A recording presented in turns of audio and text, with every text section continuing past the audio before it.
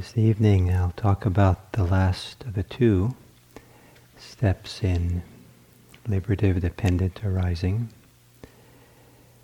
And so it's been a journey to go through these different steps. And it's helpful to consider these last two steps in the context of the first 10. The last step is, the second to last step is liberation. And you think it's enough just to get liberated. Why does there need to be one more step?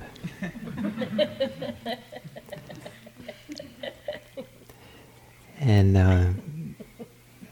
the last step is knowledge of what has come to an end with liberation. The traditional language is knowledge of what's been destroyed. It's kind of powerful language. Knowledge of what is no longer there. And liberation is kind of the traditional goal in Buddhism, the early teaching. And you can always ask liberation from what, not keep it in the abstract. And one of the first explanations is a liberation from suffering, the end of suffering. And then to fill it in a little bit, the tradition talks about liberation from the forces that are connected with suffering. Either they bring about suffering or they are suffering. And so things like craving and hatred, delusion, are listed the end of that, the destruction, the finish of that. And it's quite remarkable that we have a path and we have a human capacity to bring certain pretty normal, ordinary human capacities, human mental functionings to an end. Things that are pretty normal, they seem seemingly born with them. But we're not to be stuck with them. And so things like greed is pretty common in the world, but somehow it's possible to bring this to an end. Hatred as well, delusion. And the one analogy I like to use for this is that of a fist. If you go around living with a fist all the time, you never unclench your fist. After doing it some time, it might feel really painful to keep clenching it and holding it. But after a while, it goes numb or it gets habituated or something, and it just gets frozen, tight. But there's very little you can do with a fist. If you go around waving your fist at people, they usually don't like it. But you can then unclench the fist, release the fist, liberate the fist. And then a remarkable thing happens when you open the hand to release the fist. In releasing the fist disappears. And if you like the open hand, if you like the way that the hand is so open and now free after all these years maybe of being clenched, finally it's released and free, you might want to hold on to that.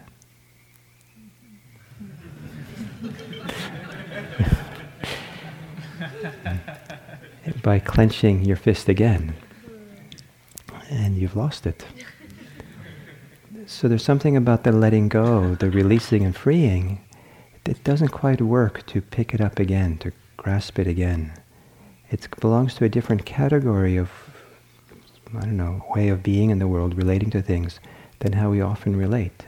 And that can be a hard thing to learn. It's one thing to let go of something and to really appreciate what that letting go is like, but then to get attached to that. But then we lose the open hand.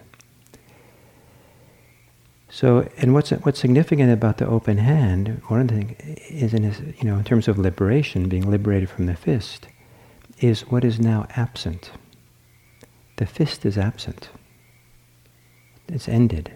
You can certainly create it again, but for the time being, it's ended. And the tradition talks about the permanent ending of certain things, that they never come back.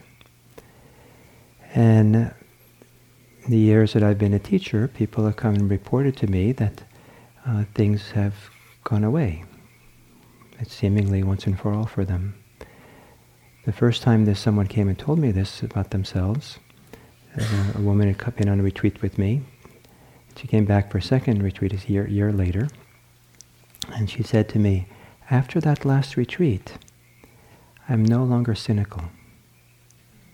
And that was kind of remarkable. No longer cynical. I had a man come to me and said that after he'd practiced for a while, his family, especially his kids, got worried about him because they were worried maybe he was an older man, so they were worried he was getting senile and because he wasn't quite himself anymore, and they wanted him to go see a doctor. And the issue was he was no longer anxious because the kids had known his whole life he had been an anxious man, and after doing the practice he no longer was anxious. It was done with anxiety, so then the kids got anxious instead.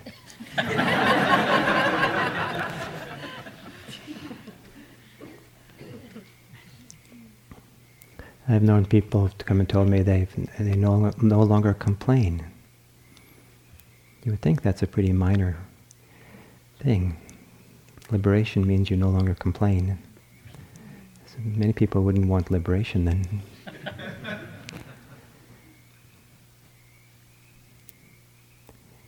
People who have been caught up in resentments. And I've had people talk to me who've had resentments for years and years.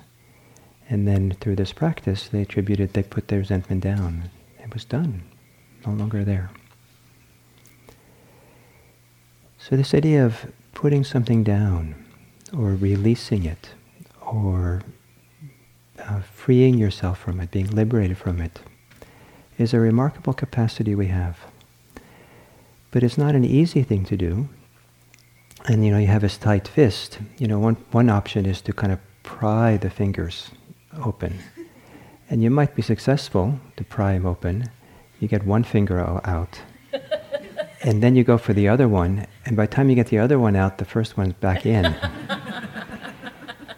It's like, it could be hard to kind of force it like that. But there's another way, and that is you can take a warm, loving, attentive hand and come from underneath and just hold the fist and support it, accompany it. And then maybe it'll feel the support and it'll slowly begin to feel safe and begin to thaw and relax and open by itself. And that's one of the functions of mindfulness, is to bring this kind of attentive, caring attention to what's there so it can begin to thaw or begin to release or soften, begin to fade away. I think one of the meanings of dispassion is to fade away. And but what it requires is staying present, staying there. It doesn't work to kind of do the checklist approach to mindfulness, like just notice for a moment and then go off and do something else that's interesting. But you have to really kind of stay attentive, stay present, caring with your experience. And then sometimes do it for a long time before something inside begins to thaw or to relax or to open or fade away because it's seen or held in the light of awareness. And so because it's not easy to do this, there's a journey. And these 12 steps of liberative dependent arising can be seen as a journey.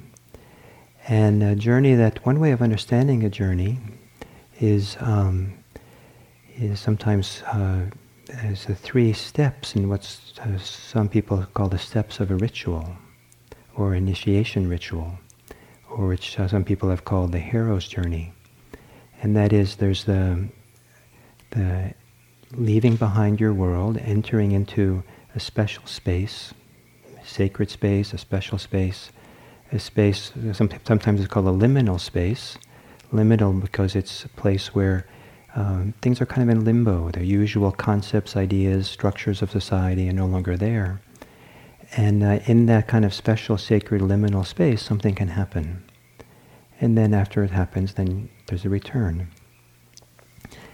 And so this entering in is the preparation.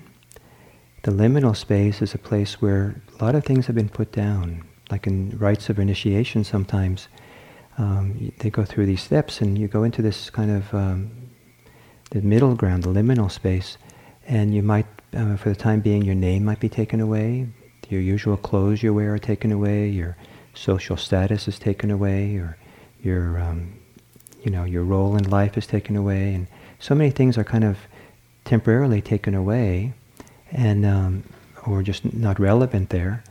And in that kind of dropping of identity, dropping of familiarity, dropping of things that we usually have to buoy us up, there's a kind of open space in the mind and the heart for something to happen, something to shift, something to be acquired, like a new name perhaps, or to make a vow or a commitment in a rite of initiation, or to step into a new role, a new position, a new way of being, or to leave something behind and then come back in the world without what you put down and with what you've picked up that's new.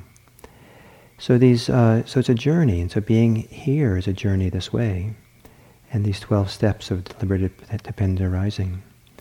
So the entering in process, the preparation of coming in, and maybe it's a little arbitrary which factors we describe as being that, but certainly the first two, that a willingness to face suffering, willingness to look at the suffering and be with it, and that's an heroic thing to do, that willingness to be with suffering with the open, warm hands and just there with it, and to discover a new relationship to suffering, a new way of being with it that many people never learn over a lifetime, a way to find wisdom, to find freedom, to find maturity, sanity in relationship to suffering.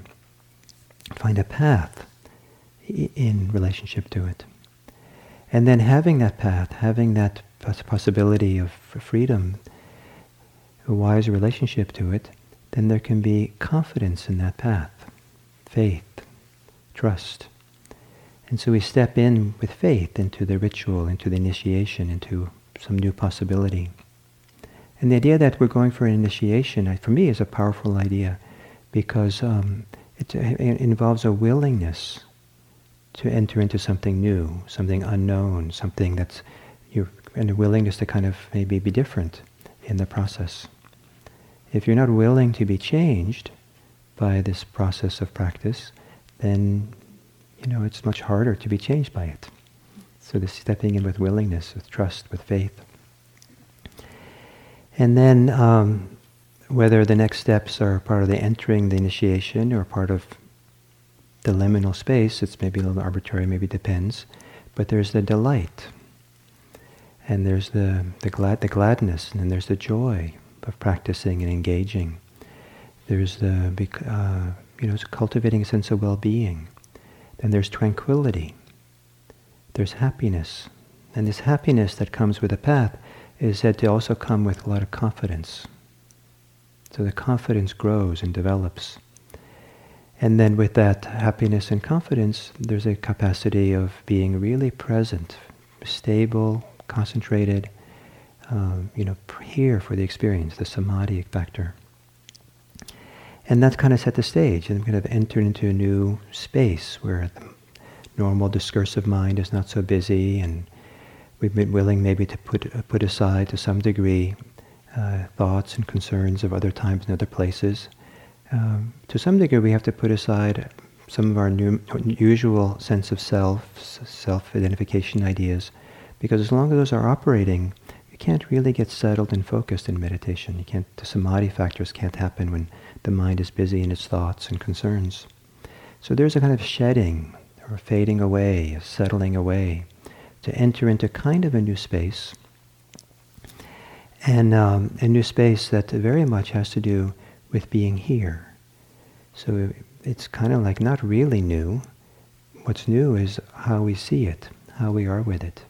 Remember, this is a journey to arrive where you already are, but to see where you are in a deeper, clearer way. It's a rite of initiation where the present moment is a sacred spot. We're going in for the initiation, for the change. So right here, fully here, And then here, in a settled way, with all these strong factors, the stability, the confidence, the well-being in place, then we have a capacity to have insight. And this is to see deeply into our experience, to understand what's going on, the impermanence, the not-self,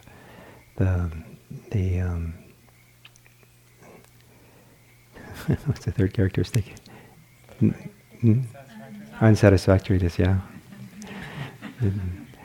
So, and then comes the process of disenchantment and dispassion, or fading away. This fading away, fading away, fading away. And this idea of this fading away, the whole process involves both the development of certain strengths that hold us, and a settling away and fading away of certain things that keep us caught in our experience. And so that movement of becoming less and less caught becomes stronger and stronger, until finally caughtness itself fades away, falls away, drops away, clinging drops away. And when it's done in a thorough way, and really let go, it can happen so strongly around some things that it's dropped away once and for all. Or if it's not dropped away once and for all, what's dropped away is our belief in that clinging. We might still cling, but we no longer believe in the value of it. The habit is still there, but we no longer stand behind it. We're no longer a cheerleader for our clinging. We say, I'm not really into this anymore. And that's a huge shift, to have just that change. So, if a person is running a lot, running and running and running, they might get tired eventually. And then they might find that if they stop and walk, it's so much more restful. But if they walk for a while, they'll get tired. So then they find if they stand, it's more restful. So they stand. But if they stand for a while, then even standing is tired. So they sit down. But if they sit down for a long time, eventually sitting is tiring. You're ready for sleep. So then lying down is more restful. And there is a kind of natural process to move towards a certain kind of rest. So the same thing goes on in the mind. When we really kind of have a heightened attention to what's going on in the mind, we start recognizing that certain activities we're doing is tiring, is stressful, is agitating. And then we can maybe start moving towards the next step of a little more rest. So for example, if you've been hearing this bell for the last few weeks, it could be a nice bell, nice sound. And so you might start thinking, or maybe not you, but some mythical person might start thinking that that's a nice bell. I want that bell. If I had this bell at home, my meditations would be really good. And I really need to have that bell, and I think I'm going to compose a letter to Spirit Rock and explain to them how much I need it, and make an offer they can't refuse. And I wonder how I should word that letter. And we start crafting this letter. It's many pages long after a while, and the importance of the bell. And after, maybe 3 weeks on a 1 month retreat of writing a letter, it finally, you're like, oh, this is getting old. And the mind gets tired of it. Wow. So you say, okay, enough. And so you stop writing the letter, but you're still thinking about, so you go to the next step, more restful, which is just stop writing the letter, but still think bell. Oh, so nice, the bell. Wouldn't it be nice to have the bell? So just simple desire for the bell is so much more restful than writing a letter. So it takes a few weeks to just have the desire for the bell until you realize that's tiring the mind out. And so then you let go of the desire. And then when they ring the bell, there still is, oh. And that's pretty good for a while, but after a while, you're kind of settled and quiet, and actually it's a disturbance to go, ah. So you let go of the bell. And then your mind gets quieter and goes to a quieter place. And then you notice that they ring the bell, and you just have the thought in your mind, bell. There's no just bell. Oh, the bell. And then after a while you notice even that thought that's a bell is a kind of agitation for the mind. It's extra. It's not needed. It's actually better without it. It's quieter without it. It's like you're in a peaceful place, and it's kind of like the surface of the water was still, and there was suddenly a little wave in the water, wave in the mind. So even they call it a bell, which is an innocent thing to do, you see it's a little bit too much. And so next time the bell rings, you don't think bell, it's just sound, just boom. And but it's you. Here, you're the recipient of the sound. You're the hearer of the sound. And you say, oh, even this notion of me being the one who hears the sound, that I don't know if I need to do that all the time. I've been living that way all the time, but it seems like there's something better right now, more restful. So okay, let's go. But what fades away is the idea of being the hearer of the sound. Just a sound and no hearer. In the herd, just a herd. And each of those steps along the way not only goes to more rest, but each of them goes to more openness, more joy, more ease, more peace, and it progressively gets better and better, these steps. Until finally, there's no one hearing, it's just sound. But then the very capacity, the very listening itself, even without a listener, falls away. And it's even better. It's just like so nice. It's like freedom, it's like ease, it's peace. And this movement to greater and greater peace, sublime clarity, profound openness, emptiness, is going from less satisfying states to more and more satisfying states to be in. This movement. But the movement often is one of fading away. There's not like a button you can push. Some people are waiting for the magic moment where everything fades, just drops or something drops. But sometimes it's like by thinking. I used to think that I just have to kind of let go of my thoughts and be done with them. But what I see in my own mind is that in the course of meditation or course of a retreat, that my thoughts begin being sometimes the most substantial thing in the world. Nothing is more solid than my thoughts. It's like they're in there, locked in, good and tight, and like nothing seems more important than to be thinking about these things. And then slowly I begin to relax and soften, and some of the concerns begin to recede into the past, and the thinking gets quieter and softer. And it feels really good to have it get softer and quieter. And then they get thinner. The notion of the thoughts get thinner or wispier. And so sometimes they become they're not substantial anymore, they're insubstantial. Thoughts are maybe the most insubstantial thing. They have no weight, as far as I know. And so then they get thinner and kind of almost transparent and wispy, and the classic analogy is just clouds drifting across an endless sky. They're just there, they come through. And then after a while the identification with the thoughts recedes, and you're no longer living in the thoughts, we're no longer interested in the thoughts. They come, but there's almost nothing in it, very soft, very light. And they don't come as often. And they become thinner and thinner, quieter and quieter. And it just feels so good, this movement towards the thinning of thoughts, the quieting of thoughts. Though every once in a while we get afraid, because who are you if you're not thinking? So then we start thinking again, because that's where home is. But it takes a while to trust that it's actually a deeper home, by letting the thoughts just recede, not living in the thoughts, not taking up residence in thoughts, not being caught up in the world of what thoughts are thinking. But just, that's our home is not in thoughts, but in awareness. And the thoughts get thinner and thinner. There's almost nothing left. Just a single strand. And it feels so good.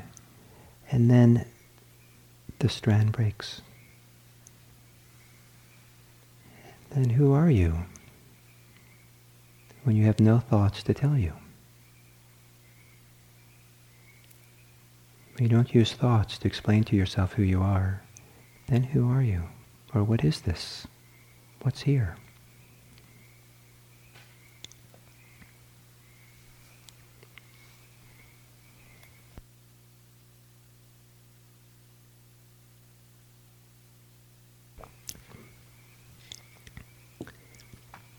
So whereas the insight that we have and the process of disenchantment and dispassion, or the fading of, involves kind of a shifting relationship to the experience, the fading away, the dispassion, is allowing the fingers to begin to thaw and relax. It's allowing the momentum, the power, the way we reinforce, the way we feed our clinging, our preoccupations, to begin to fade away, no longer being fueled. The Buddha talked about the fuel for the fire being used up or fading away or not being refueled. So the fever of our life, the agitation we were caught up in, cools down as the fuel is no longer there. And so at some point, there's this total fading away. And so the total releasing of clinging in the tradition is called liberation, or sometimes nibbana. And nibbana, this word nirvana, is the full releasing, the full fading away, the full dissolving of something that we have been attached to, maybe for a long time. And it's kind of a profound absence. And so it's like a very meaningful absence, because the analogy would be that if someone spent 30 or 40 years in prison, that's a big deal, locked up. And then at some point they're released. And after that, the day they're released, or the next days, maybe for the rest of their life, it's the fact that they're no longer in prison, the absence of prison, is huge for them. But if you met the person on the street, you wouldn't be able to see the absence of prison in them. They might look like an ordinary person on the street, and the absence has no meaning for you unless they tell you their story, because it doesn't really exist. It's not an existent thing. But it's maybe the most significant thing that happened in the person's life, and to the fact that they were released and free. So the same thing with the freedom from the prisons of our minds, the preoccupations, the way we're caught and attached, the prisons of self, the self-identity that we hold up, the conceits we have. That to put these down, to have these disappear, can be one of the most profound absences a person can experience. It's an absence which is almost a thing, but not quite. Just, wow, it's gone. And to have a sense of that absence and the sublime quality of what it's like without these burdens, without these constrictions that come with being attached or clinging, is sublime, is one of the kind of best things going. So there is a species of humans that are born in the ocean, and they're born swimming. And they just swim and swim everywhere. That's what they do. They just swim. But then, after swimming for many, many years and decades, some of them get tired of swimming. So there's one person who's kind of adventurous and thinks there must be another way. I heard rumors that far out to the east there is a place where you can rest, maybe land or something. So the person swims and swims and swims and swims, but swims for so long as tired, getting more and more tired, doesn't find the rest place. So then someone says, "Oh, but no, it's to the south." And the person swims and swims and swims to the south. But far to the south, Southern Ocean, someone says, "No, it's to the north." The person swims and swims and swims. Far north, someone says, "I don't know where that rest place is, but I think it's in the west." The person swims and swims and swims, goes to the west. And there in the west, comes across an old part of this aquatic species, humans.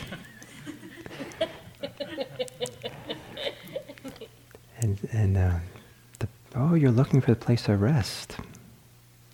You know, all you have to do is flip over on your back and float.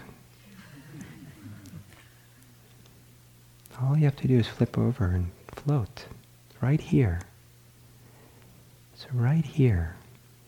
Flip over and trust. Right here, relax deeply. It's here. It doesn't require solving your problems. It doesn't require creating a better past. It doesn't require planning a future. It doesn't require having some wonderful spiritual experience. But it does take a profound trust that allows us to let go of all the things we're struggling with and fighting and resisting, afraid of. Open up, clear, to let go.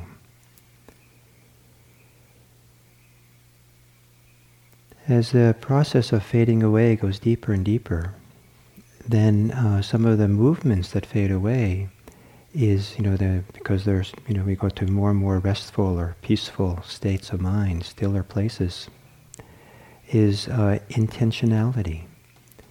Any desire, all desires fall away, not because desire is wrong or bad necessarily, because desire is still kind of waves on the pond, on the lake.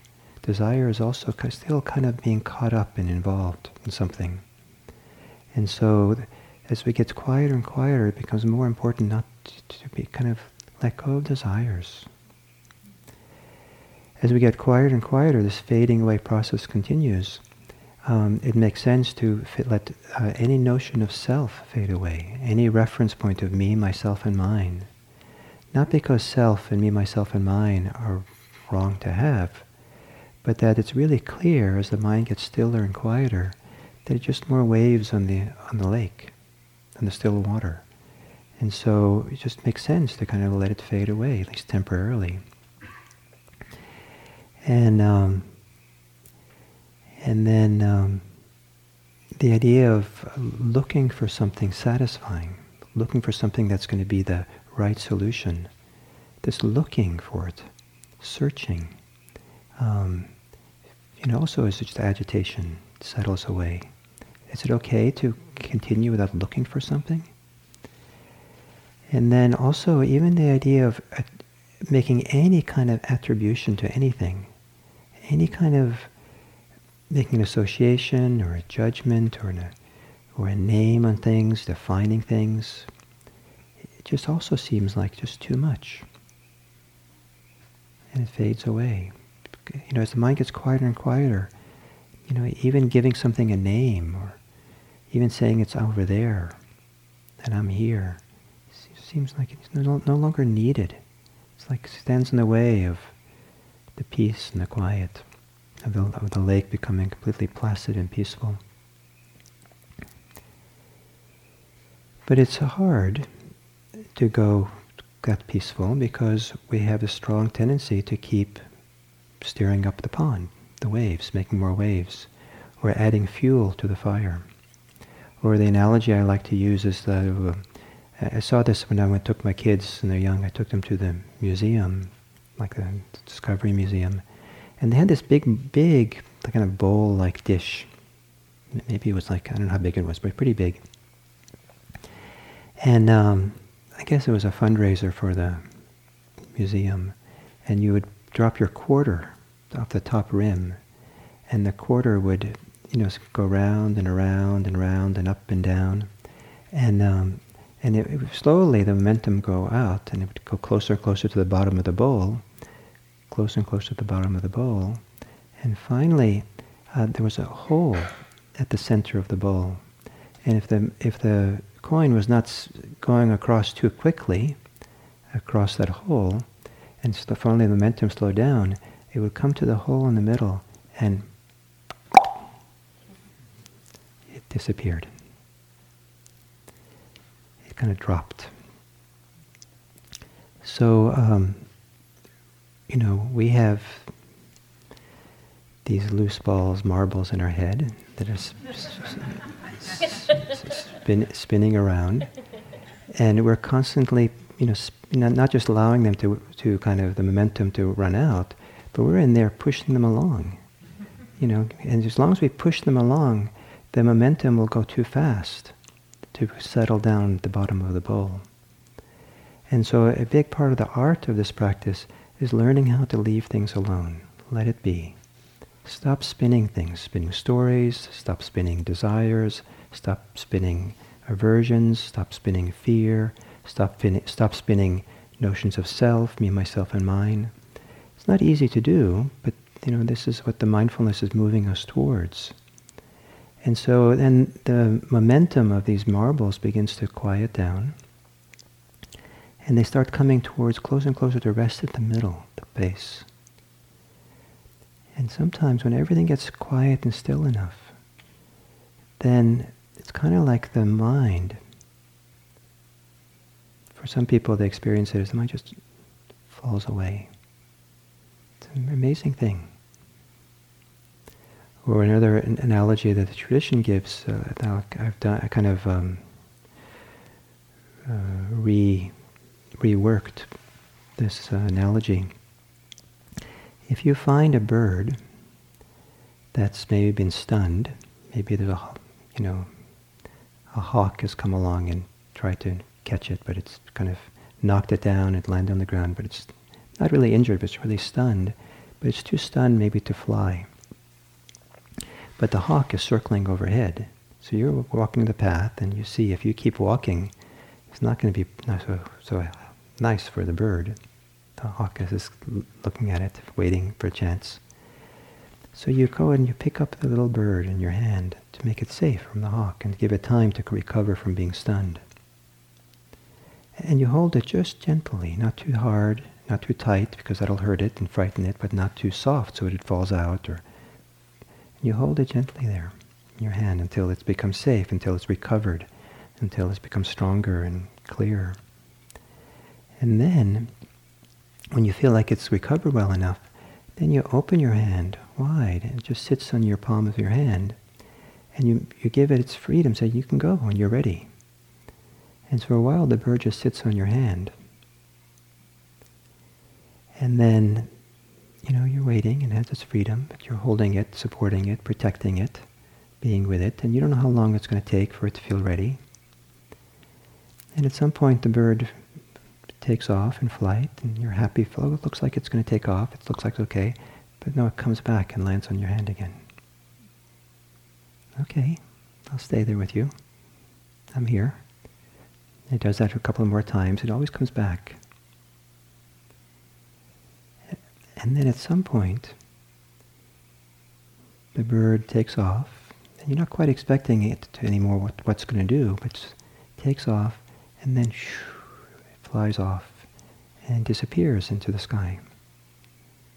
It's free. It's gone. So we do that for our mind, our hearts.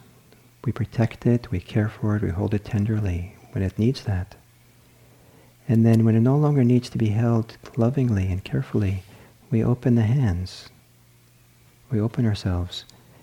We sit still and quiet to see what the heart will do, to allow it to settle, to allow it. And then the heart might sometimes begin to let go, release itself. but comes back. To release itself and come back.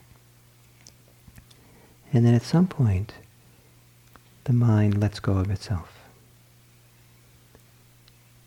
And it goes wherever minds go. That's equivalent of free up into flying in the sky. The heart lets go of itself.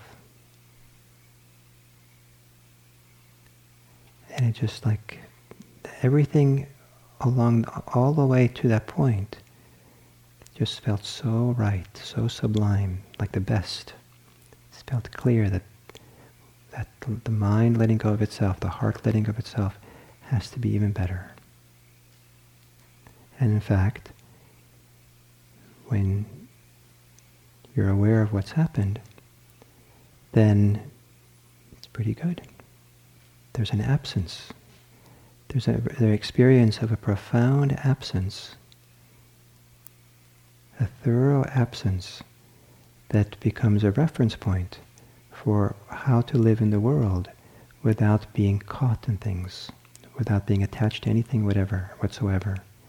It's like now there's a reference point of a whole other game in town. If the only game we know is clinging, holding on, the only game we know is having a self and orienting around self, then of course we're going to do the best we can to play that game, to get safe that way.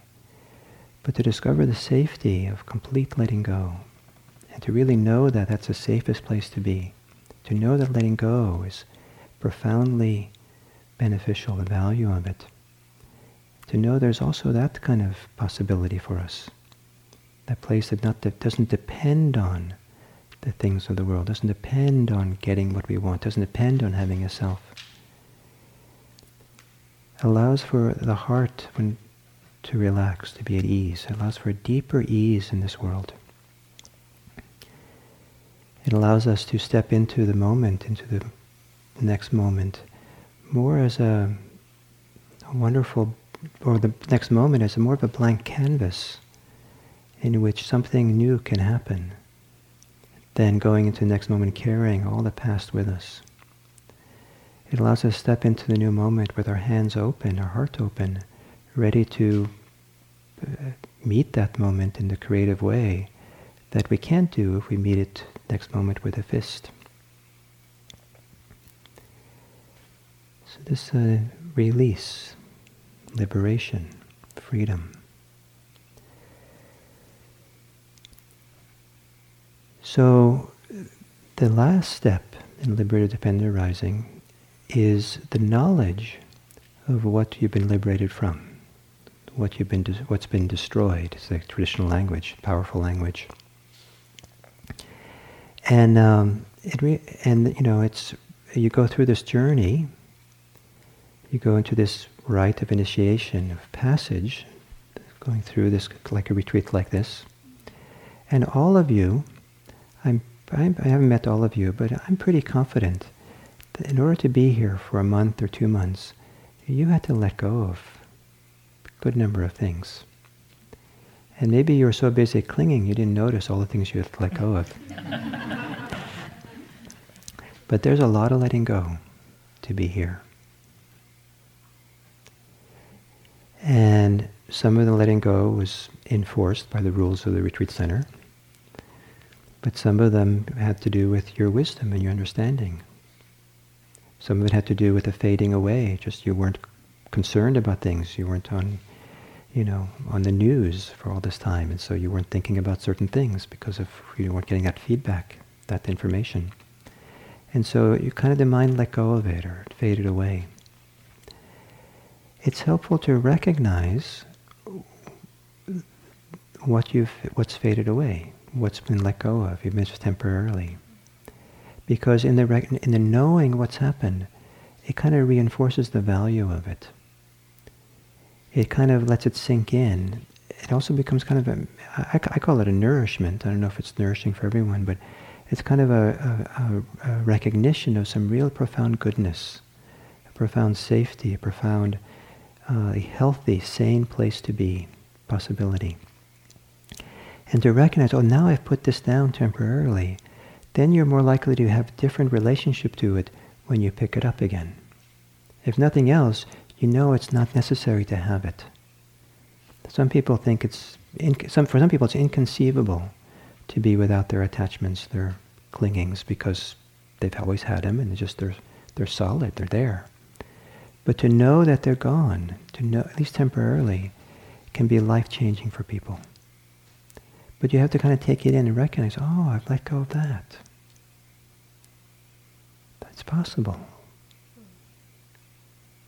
And it's worthwhile. It might take me a long time, but now I know it's like a North Star that I head towards. I know that that's the direction. That's possible. That's the work to be done. That's where freedom is found. Freedom is found in the freedom from attachment, freedom from craving, freedom from being caught up in self. Freedom in Buddhism is a freedom from. It's not so much emphasized a freedom to. The freedom to shop, the freedom to, state your opinion. All kinds of things that in America people like to have freedom to do. It's a good thing. But the freedom of Buddhism is really freedom from. And so it's helpful to recognize and see what we've been free of. In the tradition, when they talk about this last step, they talk about three things that have been dropped away or come to an end. One is craving for sensual comfort and pleasure. There's nothing wrong with sensual comfort and pleasure in and of itself, but it's a dropping away of the craving for it. And it turns out, if you really look carefully and are honest, the movement towards sensual pleasure and comfort is epidemic in human life. It's like it's there much more often than we realize. But the craving for it falls away. The craving to become something, the craving to have an identity. There's nothing wrong with an identity, but the craving for it limits us. And that can be possible to drop that away. And then the craving to our views, craving for stories, craving for opinions, craving for some kind of understanding that kind of ties it all up in a nice package in our life.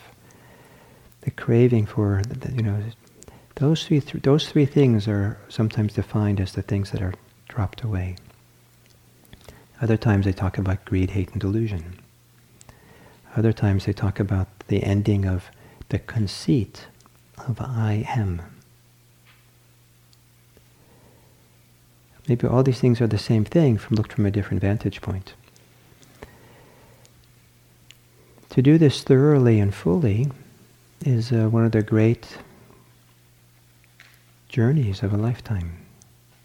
It's one of the most noble and valuable things a person can do, because it's discovering what it's like to become really free of suffering.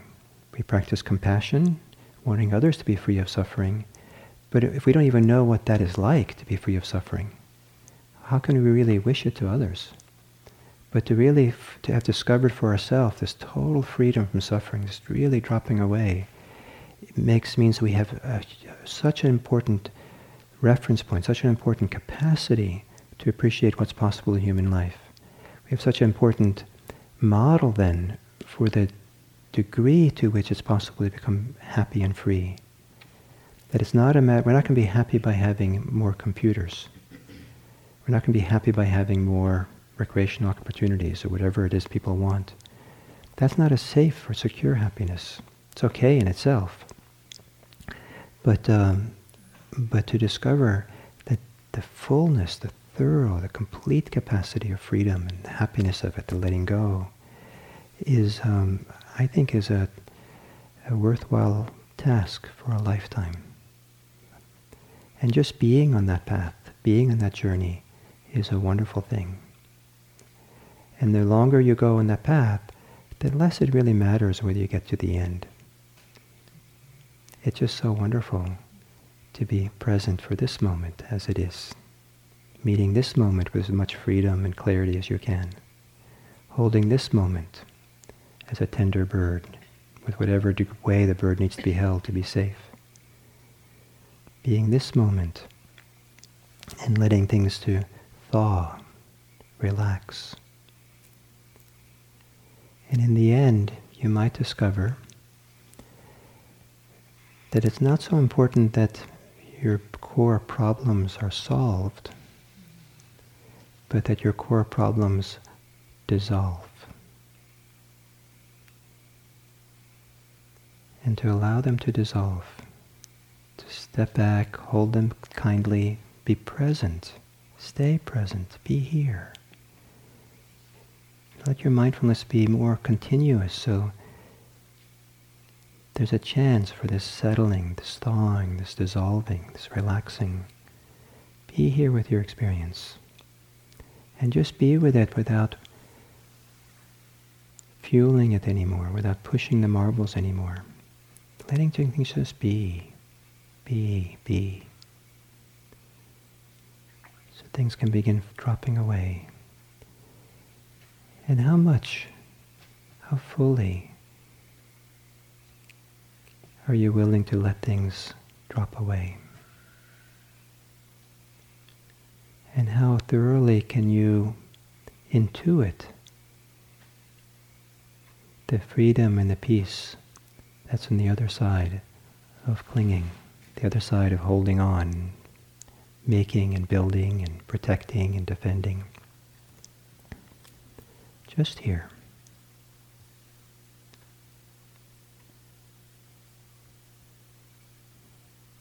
And the heart, the blessed heart, sets itself free. The heart frees itself. The heart lets go of itself. Liberated and free.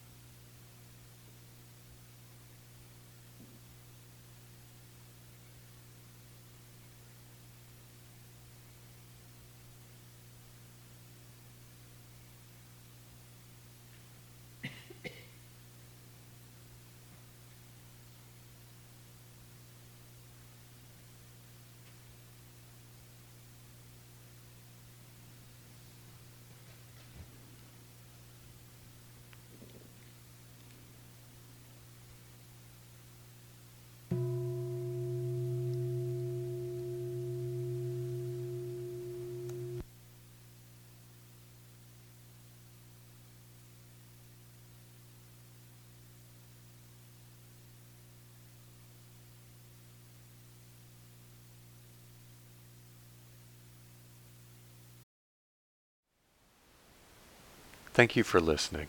To learn how you can support the teachers and Dharma Seed, please visit dharmaseed.org/donate.